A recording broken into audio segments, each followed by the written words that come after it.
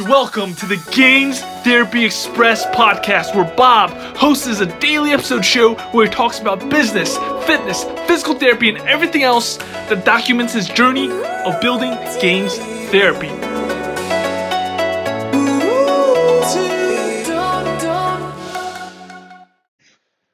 Welcome back to another episode of Gains Therapy Express. I hope everybody's doing well on this beautiful Monday evening. It's nice, warm.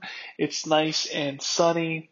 Right now, I'm packing up my things in Ithaca, but at the same time, I'm also doing a lot of reading during this time of, nothingness. This time of this transitional period of just graduating, looking for jobs, preparing to take the boards for physical therapy. I've been doing a lot more reading, and I finished a book that's been on my shelf for a while. It's called Profit First by Michael I'm going to butcher his last name, Michalowski.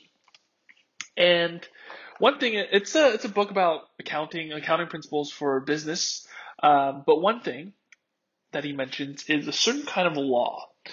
And this law has been affecting me and really, I guess, defines who I am as a person. And it really applies to a lot of the things I do. And it relates to a lot of things that I do in terms of Manifest Mindset, another podcast that I do with Nick. So the law, it's called the Parkinson Law. So basically the Parkinson Law, some guy in the 1955s, he's a modern philosopher. I think it's a male, female. And this person created a counterintuitive Parkinson's Law, which states that the demand for something expands to match its supply. Now, that sounds like very economical and like mathematical, but let me repeat it again. So the demand for something expands to meet its supply. So basically, how I see this principle is however much time you give something is how much you'll use to do that something. Or another example is however money you give yourself, that's how much money you'll spend. Right? If you give yourself $10, you'll go to the store and do everything you can to spend that $10, even if you just need like a bag of chips. Or if you give $5, you do everything you can to spend that $5.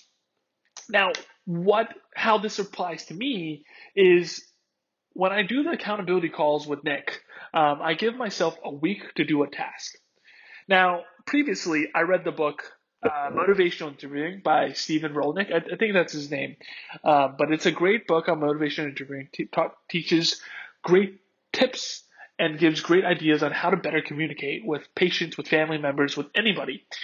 And that book has been sitting on my shelf for a year, 2 years, and I always wanted to read that book because motivational interviewing is something that I value, something that's important in patient care especially.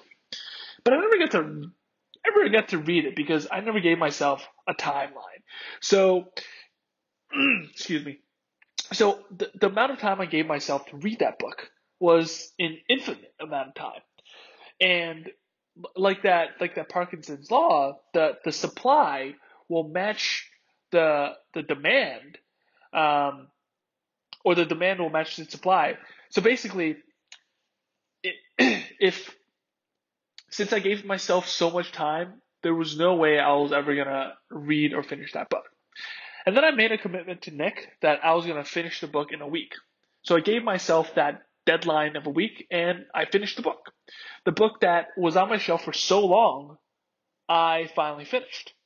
So it's basically this Parkinson principle of whatever time you allow yourself, or whatever restrictions you give yourself, you're going to do everything you possibly can to accomplish that task in those certain restrictions. Now, if your restrictions are very, very wide and vague, the probability of you accomplishing that thing is pretty low, I guess. Like every time you would go to class, right? For example, like study for a course. And if there was, for me especially, if there wasn't like a deadline for an exam, I would never, I would probably never have studied for any of the courses that I wasn't really interested in, because there was that deadline, because there was that time frame, time restriction of you got to study, take a test within this time. Then that's how much I took the time to do it. I would procrastinate and I would do it. An example that the author in Profit First gives is income. So if people make, let's say, just for an even number, $100,000 a year, and their lifestyle, the person that makes $100,000 a year would match that income. So they would buy a house, they would buy a car to match that $100,000 income, and they'll probably use all of it, right? They don't have any sort of restriction or uh, other than that $100,000. Now, if they were to get an extra 30,000 raise, say they did such a good job, they're now their income now annually is 130,000. Their lifestyle would go and match the 130,000. Now, what Mike Mikowski, again, maybe I'm butchering his last name. I'm sorry if I'm doing that. The author of Profit First talks about is he mentions Brian Tracy, this term that Brian Tracy coined, a wedge. So basically, if you get a raise, take 10% of that raise, take it out, and put it in a savings account. Or not even 10%, or just a certain amount of percentage that you take out. So let's say you make 130,000 now. You take out 15,000, that's 50%. You put it in a savings account, and then your lifestyle matches that income of 115,000. And that other 15,000 is just in a savings account. It's in a high interest savings account. It's down the line for something even more important, like buying another house or saving for college or for retirement, something like that.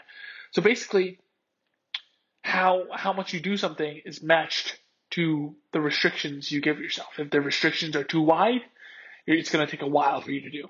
Or if the restrictions are too little, you may even be creative enough to figure out a way to actually accomplish the task. For example, if I were to give myself the task of reading that motivational interviewing book within 3 days, I was accountable to Nick. Within just 3 days, I probably would have finished the book in 3 days. If I told Nick I was going to read the book in a day and we had another accountability call the day after, I would have read the book in 24 hours. So it's just that principle that I think I wanted to talk about on this podcast. And again, Profit First was actually, that was just one tiny little golden nugget that this book brought to me. But I highly recommend this book. And this is more like a practical business accounting book, the most practical business accounting book that I read. And I'll surely apply this in the future. And this is something that I'll have to refer back to every 2 or 3 months just to make sure I'm getting the percentages right and applying the actual things. And again, it's not about, I guess, reading books as fast as you can and then moving on to the next book, but actually reading the book, finding the golden nuggets, and then applying it to the areas that are actually applicable to you. So that's something about Profit First. Thanks for hearing me ramble about this concept of the Parkinson's law. But there's something else I wanted to talk about, and it's about this TV show that I've recently been watching. It's this really, like, I guess, it's like a reality TV show. It's called 90 Day Fiancé. And in the 90 Days Fiancé, basically, there's a guy from America. They meet a date somewhere in the country, somewhere in another country, and then they have 2 weeks to date, and then they get married. And one of the characters, his name is David. David he's a relatively older man. He's in his 60s, and he was talking to this girl named Lana online for the past 7 years.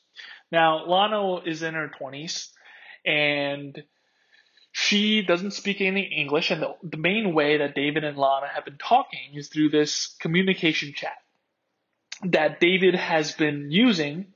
It's like a subscription model where you pay, where you can talk to Lana.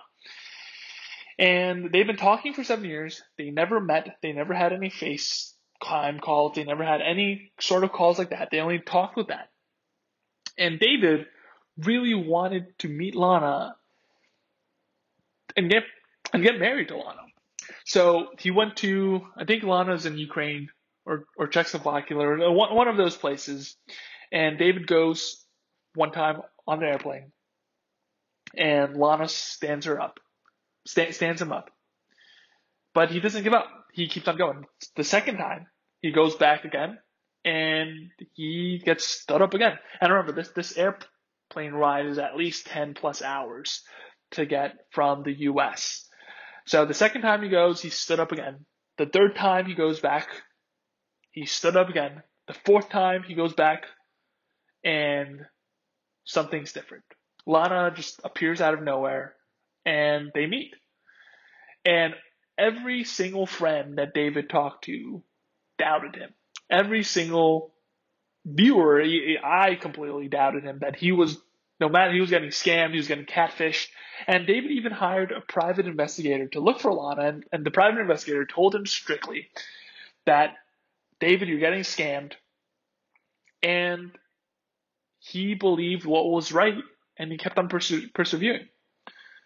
And Lana turned out to be real. So that's a spoiler for a 90-Day Fiance. I should have said that earlier. But even if it's like a reality TV show and it's something that I've been watching, it shows the power of perseverance and believing what you truly care about. So just two things that I wanted to really talk about: the Parkinson's Law and David and Lana and never giving up. I hope you enjoy the rest of your Monday. Thank you.